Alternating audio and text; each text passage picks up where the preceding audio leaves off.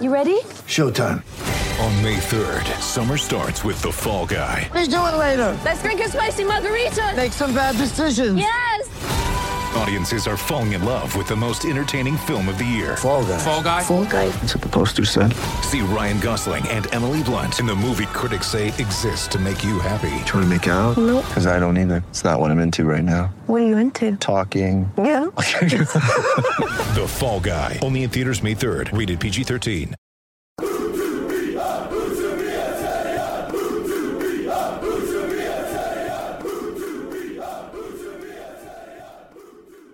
Hello and welcome to episode 22 of Utabir Podcast. My name is Raj Benz. I am your host. Joining me is Rory Benson.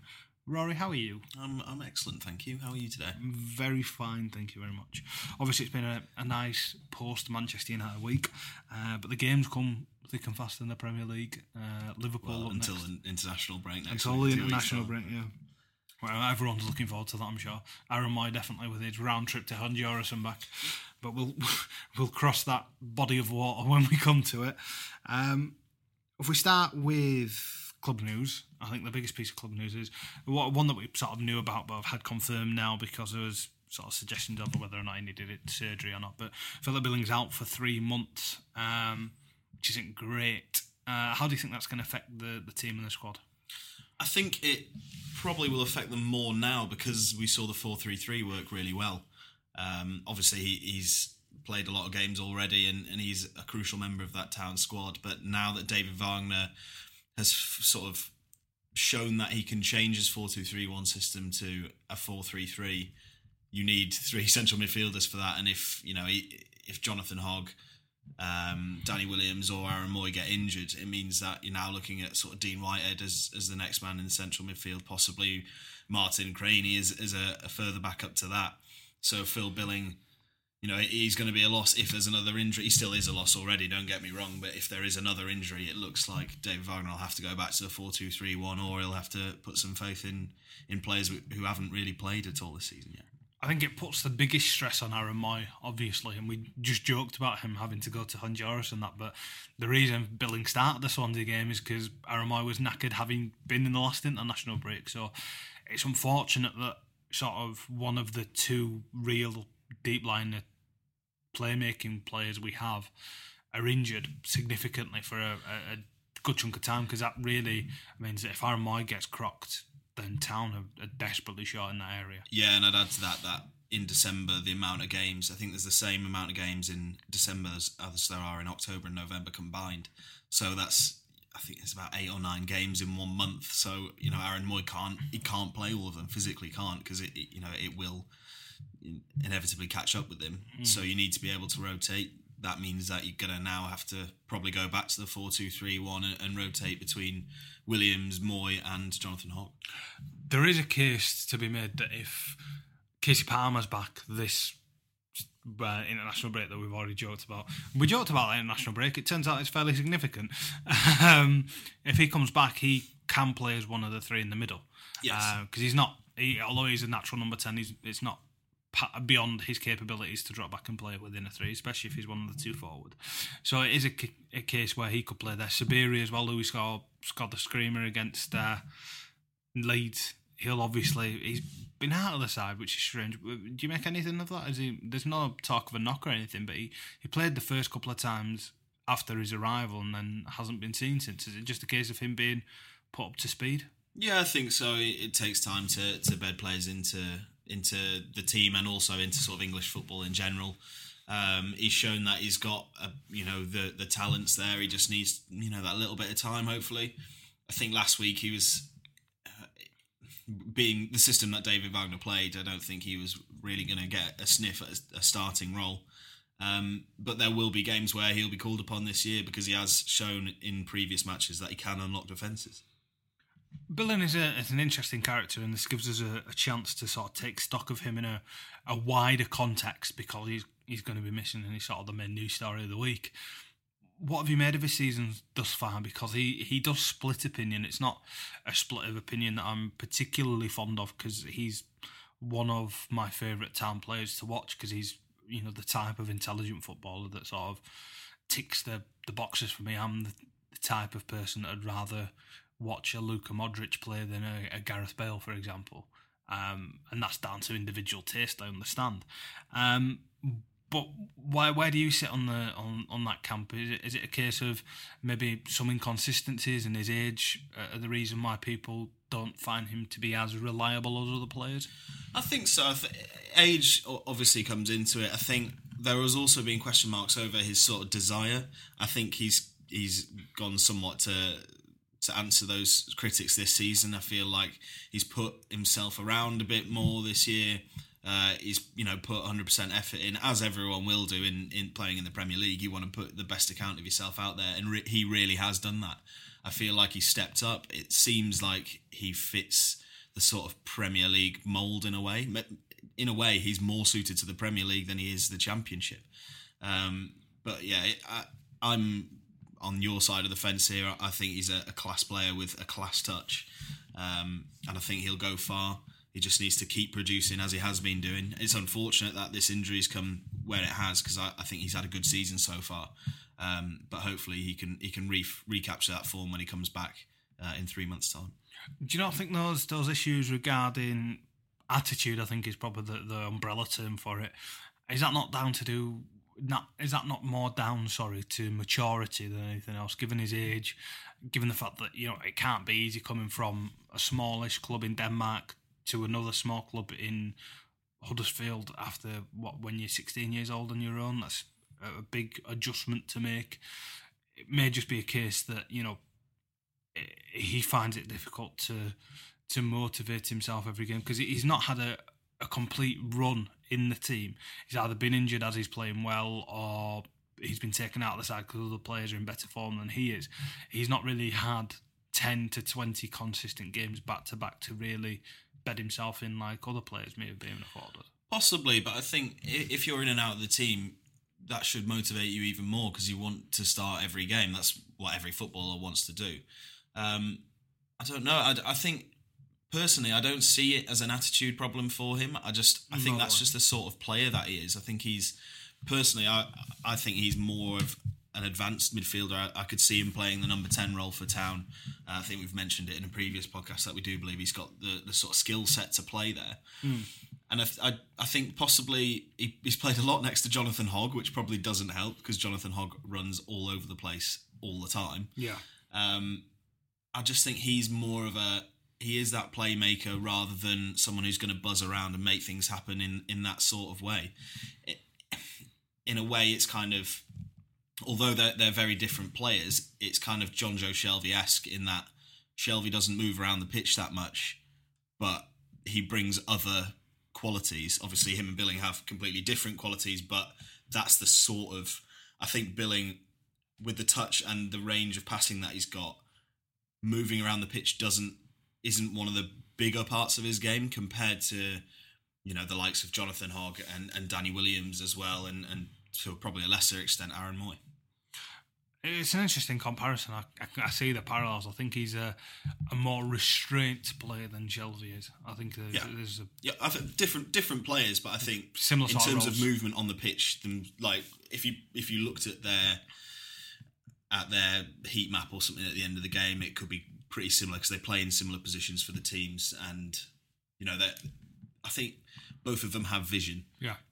By extension, you can compare them to, I think, the top class players in the position are your Xabi Alonso. Yeah, exactly. Pirlo is probably the peak version. Is they're not players who often spend much time outside of the centre circle, but they run a game regardless. Exactly. Yeah. What we're going to do now is we're recording this section before the press conference. We're going to drop in a section now after the press conference, so it's going to be a bit of a time jump, like Back to the Future, but by the miracle of editing, it should be seamless. And then when you hear from us in this timeline again after that one, when we reintroduce ourselves, it's like Inception. We'll be talking about Liverpool. And here we are on the other timeline. In the future, in the past, I'm not quite sure. We're as confused as you are. Somewhere in your TARDIS. Doctor Who is from Huddersfield. Yes, that's correct. I'm not quite Jodie Whittaker. I'm sure you'd much prefer talking to her, but anyone, to be honest. I deserve that one. Yeah. Right, anyway, David Wagner, press conference. Yeah. How was he feeling after that Man United win? Yeah, on a high.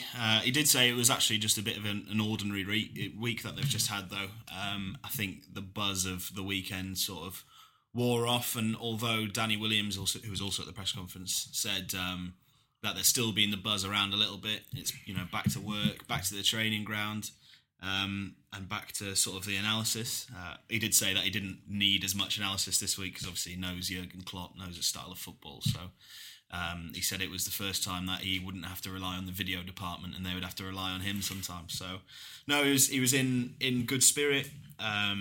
Obviously, the win against Man United is going to do that to you, and playing your best friend at the weekend also should put a bit of a spring in your step. So, no, it was good. He was on good form, and Danny Williams as well was pretty pumped and looking forward to the weekend. On a scale of 0 to tedious, how were the Klopp questions? There was a multitude of them, probably I'm shocked. 5-6 questions out of... It was a relatively short press conference today because of Town's double training schedule that they had today. Mm-hmm. So it's about 5 or 6 questions out of about 12 to 15. So right. you're Half looking of at it. half to a third of it. Did we learn anything new? No, I mean, not to plug Sky Sports here, but if you watch the Hearts and Minds programme that they put up, it was Good pretty point. much over that. It was everything like that they'd mentioned in there, they just said again. So... it was slightly tedious, but that's what you get with Premier League, isn't it? Really? Yeah.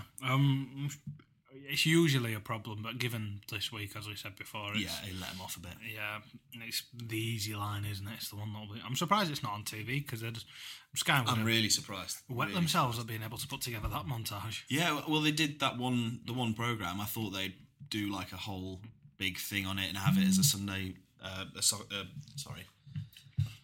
Super Sunday is what I'm trying to say. Got there eventually. Yeah.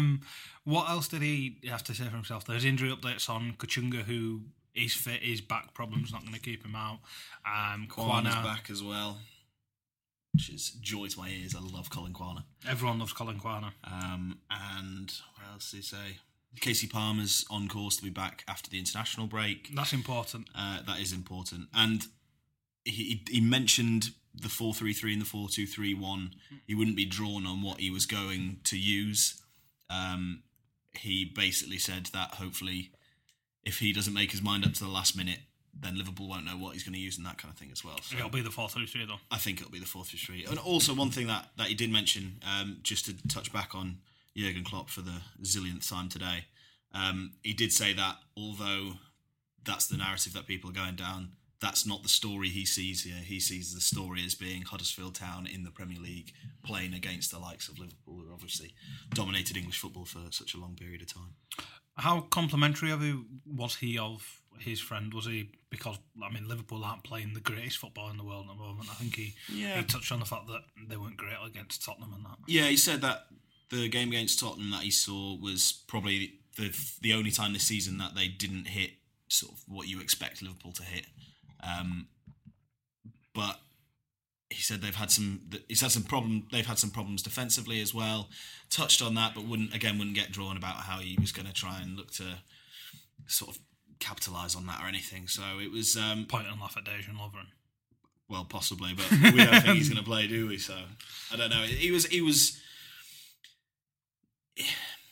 thinks Liverpool have been playing well apart from Tottenham, and he was a bit cagey about how he would like to go about, setting about Liverpool, but that's to be expected, and that's like most weeks, isn't it, really?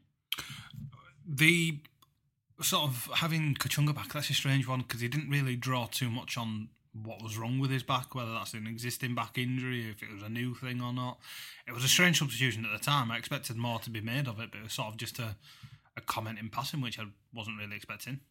Yeah, I think it was just something. I don't know if he picked it up on the day a bit or of not. DP set him right. Yeah, but obviously it's only taken him a week to get over it. So hopefully, do you think he'll start, or we discuss this later on? Yeah, because we know what's coming. Yeah, I don't know. I think it would be easy for David Wagner to keep him out because he's had this minor injury, and also because Rajiv van der Parra played very well. But I won't spoil the rest of the podcast for anyone. Is Did we talk about this later, or did we talk about this earlier? Later. Okay. You're getting See, lost, this is lost why in the timeline. Yeah, so many timelines. Man, I can't do it. He also talked about Moss leaving. Yes, he did. Which is an interesting line, because the thing that I pulled out of it was that he said he'd be looking after it. He said that the club are still looking for replacements and everything, which is sort of the club line. But do you think there's any possibility that he will grow his position from head coach to manager? No, I don't think so. I think from what... Obviously, again, he didn't go into detail on it because, you know, the club are looking for a replacement and that kind of thing. But the vibe that I got from David Wagner made it seem as though it was Moss who probably went, rather than him being pushed by the club and that kind of thing. So David Wagner said, I'll look after it, I'll manage the situation, despite how desperate we are if we are desperate to bring someone back in. So I think we'll see someone else through the door at some point. And to be honest, I think that's what suits David Wagner. Although obviously you need a say in recruitment and that kind of thing.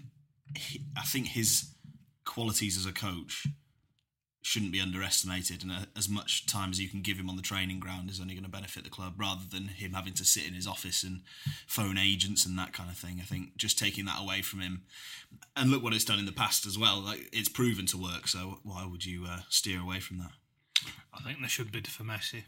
And I think that would be my suggestion. Dane Hall's got the money after selling Card Factory, 350 million, that should do it.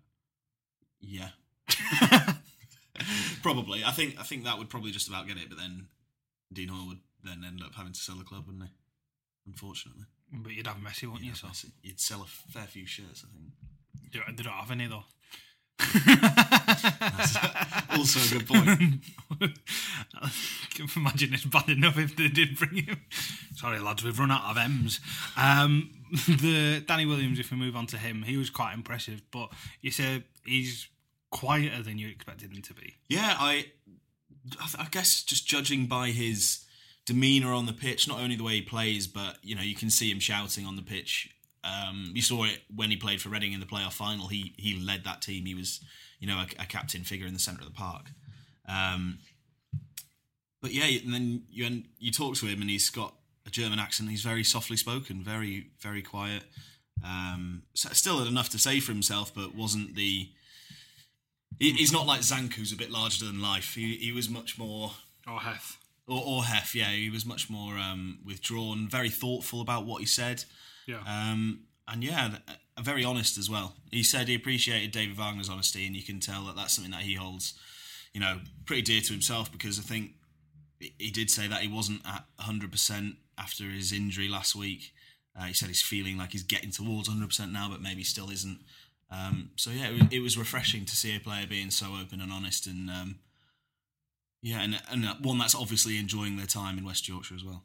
He seems to have picked up on all the right things from his time at the club, because he echoes a lot of things that the manager say, and you can tell when the players speak who's really bought into David Wagner's methods and sort of the ethos of the club at present, when they sort of echo that sort of thing. You can tell when somebody's just saying it because they have to say it, and when somebody's saying it because they actually believe in it and think they're benefiting from it. And he definitely seemed as if he was in the latter camp. Definitely in that category. You know, he speaks, again, in this age of football, you get a lot of players and a lot of managers as well who are PR trained. I mean, they all are. But he seemed to really understand the philosophy, and it wasn't like sound bites to tick boxes. It was very much like, you know, this is what we believe, this is what I believe, it's what the manager believes, and it's, you know, what the club believes, and it's what's, you know, done them well going forward. And it's nice to see he's bought into that, especially, you know, pretty quickly. He joined in July, didn't he? It wasn't an early move. So yeah, it was good to see him enjoying Huddersfield Town, but also understanding what the club is about. He spoke about the community aspect of it as well. So David Wagner talked about the firework event and stuff. He did, yeah. He said, you know, they're professional footballers, but they're still part of the community, and they aim to give back to the community in whatever way possible. Because I know he said they're still people, and he said, you know, he likes fireworks, and his family like fireworks, so they went to go and see them. And he's been slightly touchy in the past about the openness of Canalside. It's not something he's completely against, but he's very much of the opinion that the professional football should be kept separate to the Nanwichers, which I think is only... I don't think anything should be kept separate from a Nanwich. Especially your mouth. Yeah, exactly. But, they've renovated the backside of Canalside, if that's an appropriate sentence. But, that massive... Have you ever been in the rear of the training ground? It's not getting any better, but... Yeah. They used to have the press conference... At the beginning of the season, they had to shift where the press conferences happened. Okay. So we used to have to walk through to the back and into it was like a portable office space. Oh, right, so they had them in porta cabins. Yeah, pretty much. But where it was a classroom for the younger sort of players to understand their position on the pitch and that kind of thing. So that's actually what David Wagner did with the first team when he first came in. He gave them theory-based lessons of how to learn. That would have been where they've done them. But now they've got this new space which is dedicated to press conferences. Yeah, so that's interesting. But yeah, he personally oversaw the sort of redevelopment of that. So because it used to essentially be the groundsman shed full of equipment. Yeah. It just means now anyone in the public, I don't think they can go out to the back to see them train, because I know David Wagner on Fridays, he does a tactical training session where he'll have one team set up like the other team, and the first team, who are the players that will play, to show them how it's going to work sort of the day before. It's like a captain's run in rugby, essentially. Yes. Where they run through sort of systems and combinations and things, which makes sense. Another thing that we haven't really touched on, but was mentioned in the analysis of the Manchester United game, if I try and get my words out. I can't remember who it was that said it. It might have actually been Zanker. I'm not sure. But David Wagner told them to break the game down into 5-minute segments, which is an interesting insight into sort of how he tries to prepare them psychologically for games like that, and sort of the way in which he gets his ideas across, sort of take it in bite-sized chunks so that it doesn't feel like it's a mammoth task, but every 5 minutes that goes by is another one won and all that sort of thing. Yeah, no, I can see why he does it, and I think that shows in the press conference today. He said, we can't beat. He said pretty straight up, Liverpool have better players than us, but we can beat them in other areas. So in terms of determination, desire, tackling and stuff like that, the stuff which doesn't require maybe a level of technical skill which they don't have, but Liverpool do. And that, I think that reflects in breaking it down into small parts as well. So you break it down into small parts as in desire, determination, all these things, as well as in time as well. So, if you go through a game, say, take Danny Williams, who we've been speaking about, if he can win 60% of his 5 minutes and 60% of the other aspects of it, you're putting yourself in a good position. And if all the rest of the team do that, 9 times out of 10, you're probably going to win the game. Yeah, I agree. It's a good way of sort of managing the sort of load ahead of them. Yeah, exactly. And if we talk about Liverpool now, we're back in this timeline. You won't have noticed that. Cheers, Doc. Yeah, I'm not. I don't know how I feel about that. You can't be Martin McFly because that's me, isn't it? Yeah. I'm not. I'm not amused with this situation. But if we talk about another team that probably aren't amused with their situation, it's Liverpool. They seem quite vulnerable at the moment. Is that fair? Yeah, defensively they're all over the place. Obviously they played against Tottenham, who are a very good team last time out, but it was just simple errors. In a way, it's to a greater extent than what Town were doing earlier, in that it was individual errors that were costing them, but it seems to be costing Liverpool more or less weekly now. Yeah. Obviously they smashed Maribor. Town would beat Maribor. But yeah, I think Town would beat Maribor. and I think they put all their eggs in one basket in signing Virgil van Dijk, and it just didn't happen. And they obviously didn't bring anyone else in, and Lovren has had back injuries and stuff like that, but he's just not really looked at the races this season. Yeah, it's strange because there are some parallels between their performance against Tottenham and Huddersfield. I think theirs is far more worrying because, with all due respect, I think they've got loftier ambitions than Huddersfield with their system. And it's, for Huddersfield to be beaten 4-0 by Tottenham playing well is far different than Liverpool being beaten by Tottenham at half pace. And it's a Wembley as well, so Tottenham are even better away from home than they are in their temporary accommodation, if you will. What do you think the mentality of Liverpool will be like going into this game? Is it going to be, people often say, they want to bounce back and show people they're at it and whatnot, but is there going to be some fear there? Is there still some sort of tenderness, with their fragile mind state? Because they're clearly not all, as cohesive as they should be. I think the negativity, although on the day that there won't be that much negativity, but I think that'll come from the fans in the build-up to it. Obviously, the fans aren't very happy with the last result against Tottenham, and they, not thrilled with the defensive effort so far this season. But I think on the day, what Jurgen Klopp does well is motivate players. He also obviously brought in this system, which I guess Town fans are, reasonably familiar with. But he can really, really motivate players. So I don't, especially coming up against, best friend and best man David Wagner, I don't think any of the Liverpool players will have any worries in their mind. I don't think any of the Town players will have any worries in their minds either. And to be honest, I'm looking forward to a cracking game because I think it's going to be a good one.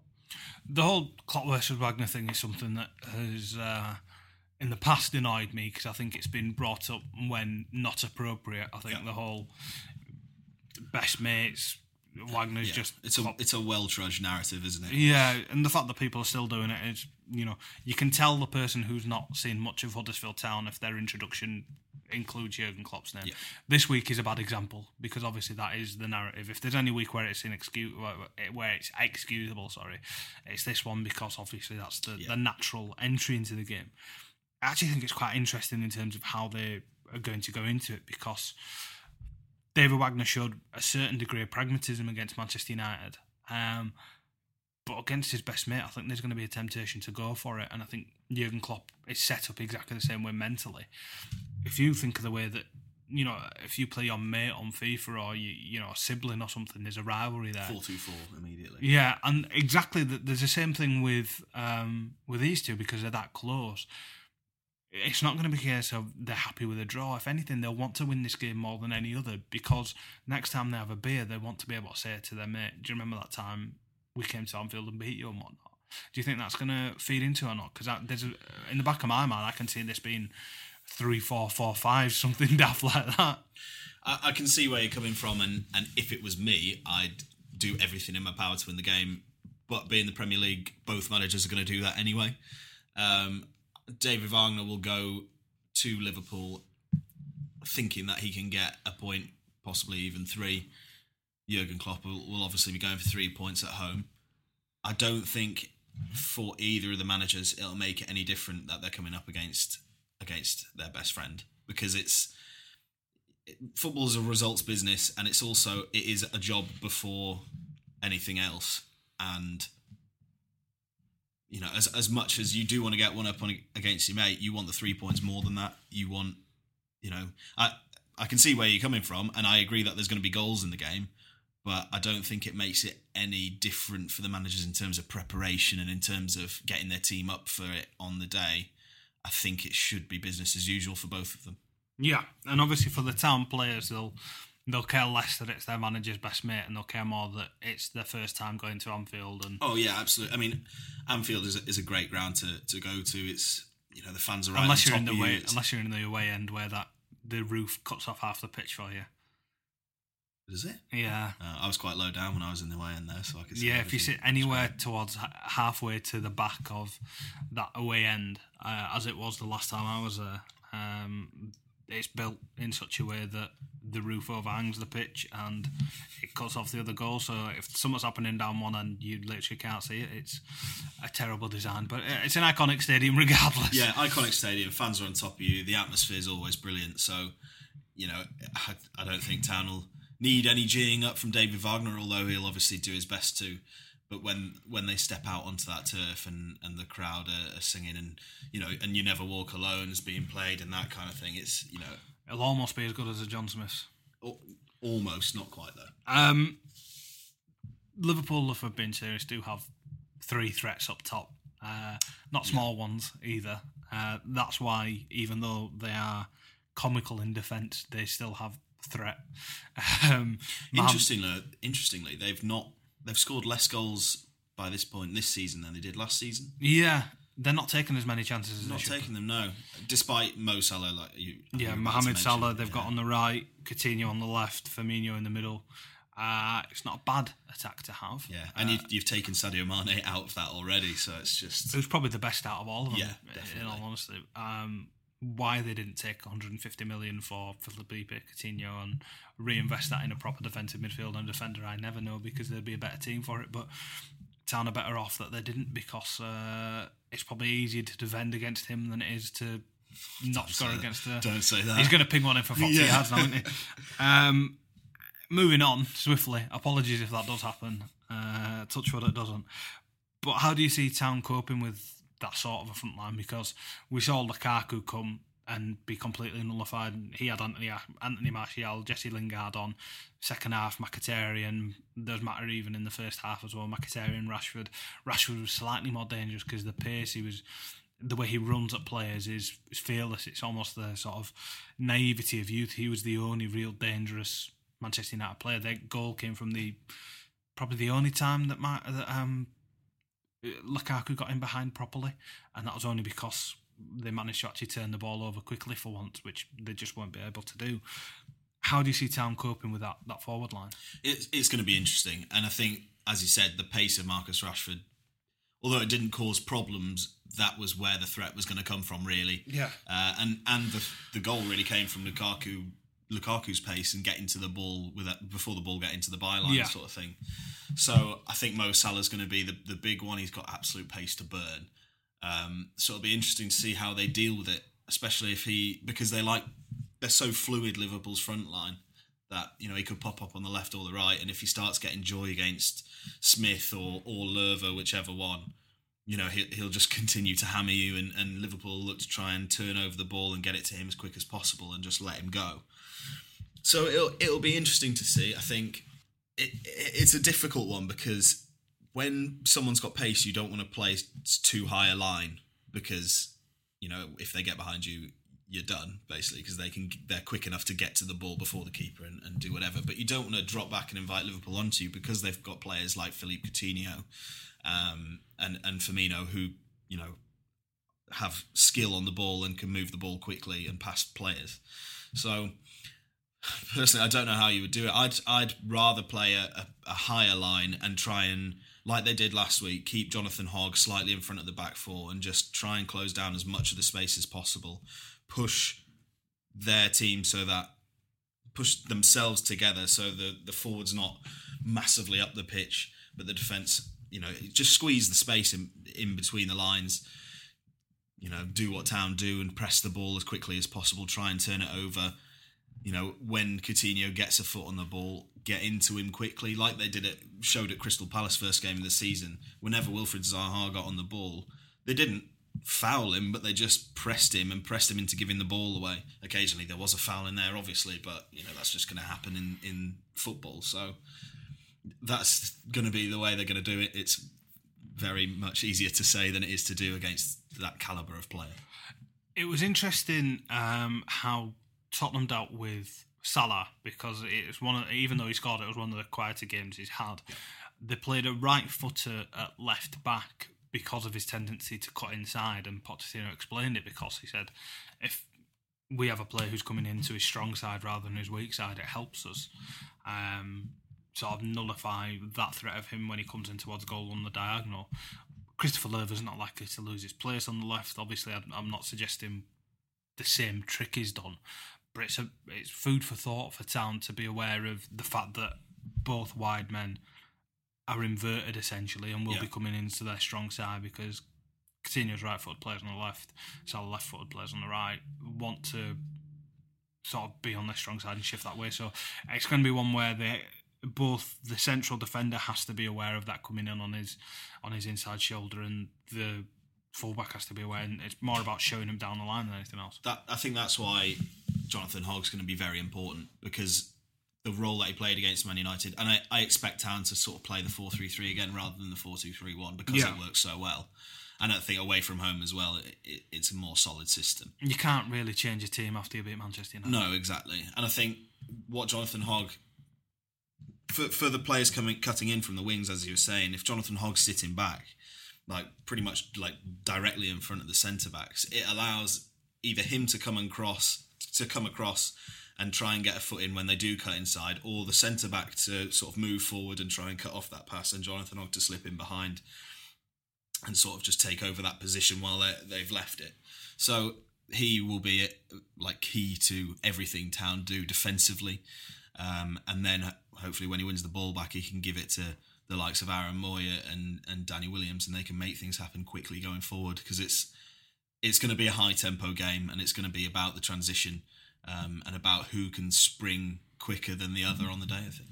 One thing we'll find out about today in the press conference that we've talked about already in this strange multi-layered podcast across various timelines is the fitness of Elias Kachunga, because he went off early against Manchester United. I would actually be more tempted, even if he is fit, to start Van der Parra from the start on the right. Not just because he played so well when he came on, but defensively he's excellent. Tom Ince on the left, same thing with the wingers, because I think that's where their main threat comes from. Firmino down the middle is a good player, very skillful, but he doesn't score that many goals and he doesn't create that many chances for himself. Again, touch wood, I'm not jinxing it here. 2-0 Liverpool, Coutinho, Firmino's happening. But essentially, if you cut off his supply line and don't give him anyone to play into, then it's harder. And I think the main way Town do that is by using their wingers to drop back as they do usually, and double man them and sort of give their fullbacks extra protection in the way they do usually, chasing back, covering when needed.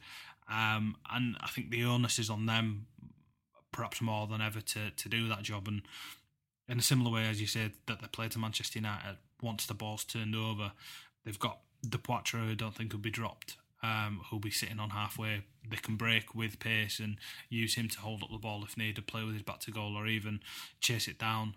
Their backline, if they're scared, the last thing you want is the Poitre hounding you around, which he will do.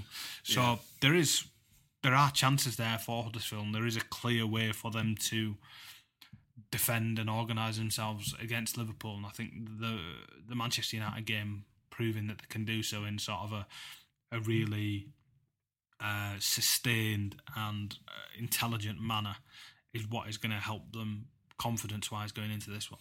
Yeah, I agree. And I agree with your point about Rajiv Van der Parra. I think he played exceptionally well when he came on against Manchester United, and I feel like against Liverpool, his pace is going to be the asset that, it's going to be a big asset for Town, because he can keep up with those sort of players who might be bombing down the wings, especially if he plays in front of Tommy Smith, who's a great defender but not blessed with the rapid pace of Salah or Van der Parra even. So he's likely to be playing on the same side as Moreno as well, who fairly strong going forward, but positionally is a liability. Questionable as well. Yeah, so he can get in behind him. We saw him take the absolute Michael out of Ashley Young several times, and Moreno's in line for a similar sort of treatment if Van der Parra's got his head on. Yeah, you completely agree. I think if Huddersfield Town can keep a clean sheet, which is a massive if, and I don't think anyone really is expecting them to keep a clean sheet, but no one expected them to beat Man United last weekend.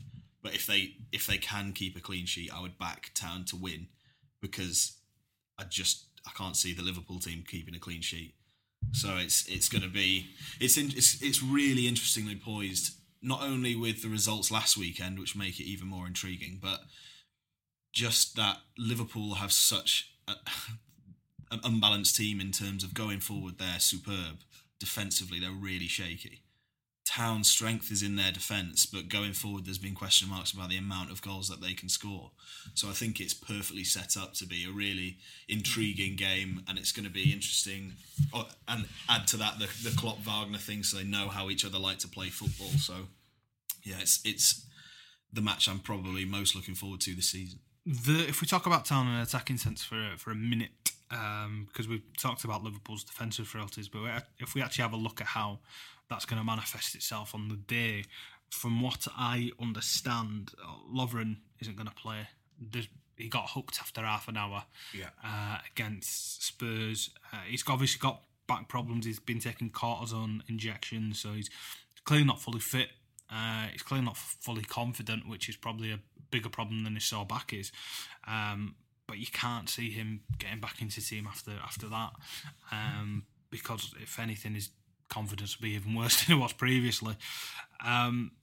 What they're likely to do, rather than play Ragnar Klavan, who had the turning circle of a large lorry, is put Joe Gomez into central defence, which is his natural position. He's been playing out his position, and then he'll play Trent Alexander-Arnold at right back, who fairly impressive, but again a younger player. So that's a reshifted Liverpool defence, who haven't been great already, with Joe Matip as their best defender, and he's not the greatest defender in the world. Two young players on the same side and a left back who can't defend. There are going to be openings there for Town, as you say. I can't see him keeping a clean sheet, but Town need to be aware of how to attack them. I personally think, and it's something I wrote in the head-to-head column, is that Laurent Depoitre should concentrate on being tight and being physical with Joe Gomez if he plays centrally, because he's a good player, but he's a young lad and he's never really been tested in that manner, especially when playing out of position at right back. First game in the centre back, it's not just automatic swapping. So if he does put him under pressure, rattles him a little bit, gets his confidence down, maybe leaves a cheeky boot in early on, not saying anything dirty, but just let him know you're there, make him think twice the next time it's a 50-50. It's going to be an interesting game, especially with how well Tom Ince is carrying the ball. Trent Alexander-Arnold is a fantastic prospect, but again, not the complete product. So there are openings there for Town, and it's fascinating that a team as good as Liverpool have such obvious weaknesses, and they have no real remedy for them. It's just something they have to live with until they can recruit, because Klopp hasn't shown the ability to coach his way out of the problem as other people may do. Well, I think that the difficulty for Liverpool comes that it's not, I don't think it's about the coaching or anything like that. It's just the players that he's got, the actual defensively, the players that he has. He's got young guys, and then Lovren, who's sort of not been the same since he left Southampton. Yeah. And it's individual error, so it's nothing that I think Jurgen Klopp's doing wrong. It's just he's been let down by his players pretty regularly. And as well, because it's individual errors, it's hard for Town to know what to do going forward. Obviously, Depoitre has to do everything you said, I agree with, but it's kind of Town just have to be ready to take advantage of the error, because an error will come at some point, and you've got to be there to be able to take full advantage of it and be clinical in front of goal. Also, we haven't touched on the goalkeeping issue at Liverpool either. Good point. Loris Karius has not been the answer to the questions that they had over Simon Mignolet, who's not... Well, to be honest, I don't even know how he moved to Liverpool anyway, because he wasn't that great for Sunderland beforehand. And Danny Ward, we all know what he can do, but will he get a chance in front of those two, especially after the money that they've spent on both of them? And he's still, even though the heroics he had in the penalty shootout, he's still not the complete product. There's still mistakes in him, because he's still learning his craft. So I would say just get shots in as much as possible. You say it's kind of like a Sunday League thing, like test the keeper out, but that's what you need to do. So hopefully Town can get a few shots. I know Tom Ince leads the shooting charts, I think, without scoring, but if he can hit the target, who knows what's going to happen with the back four that they've got in front of those keepers. Liverpool's a big occasion for the Ince family as well, obviously. The goalkeeper one's not one I really thought of. It's a strange one, because we'd had, it's been good and bad with Lossell. Yeah. So it's a far more extreme version of Town. I mean, he appears to have his head back on now after the Manchester United game. There's nothing really he could have done about the goal they scored, and he made some fantastic late saves and was as strong as he could be in the air. There were a couple of dodgy ones where they came out of his hands, but that was more to do with congested areas and things. Yeah. I don't think Liverpool are going to be that sort of way in the air, because they don't have a Lukaku type forward. Yeah. No. But it is an interesting one. Who do you think will get the nod? In goal, I think Mignolet will probably get the nod. That doesn't mean that I agree with that decision. Personally, I think they should give Danny Ward a go because, I think they've stuck by those two keepers. I think the Liverpool fans actually want to see Danny Ward play, don't they? Yeah. And I just think Liverpool have stuck by the two keepers that they've got too long now, and they've not shown enough improvement to be first choice goalkeepers at a club with the money and the stature of Liverpool. What would be your score prediction? I'm going 2-2 this week.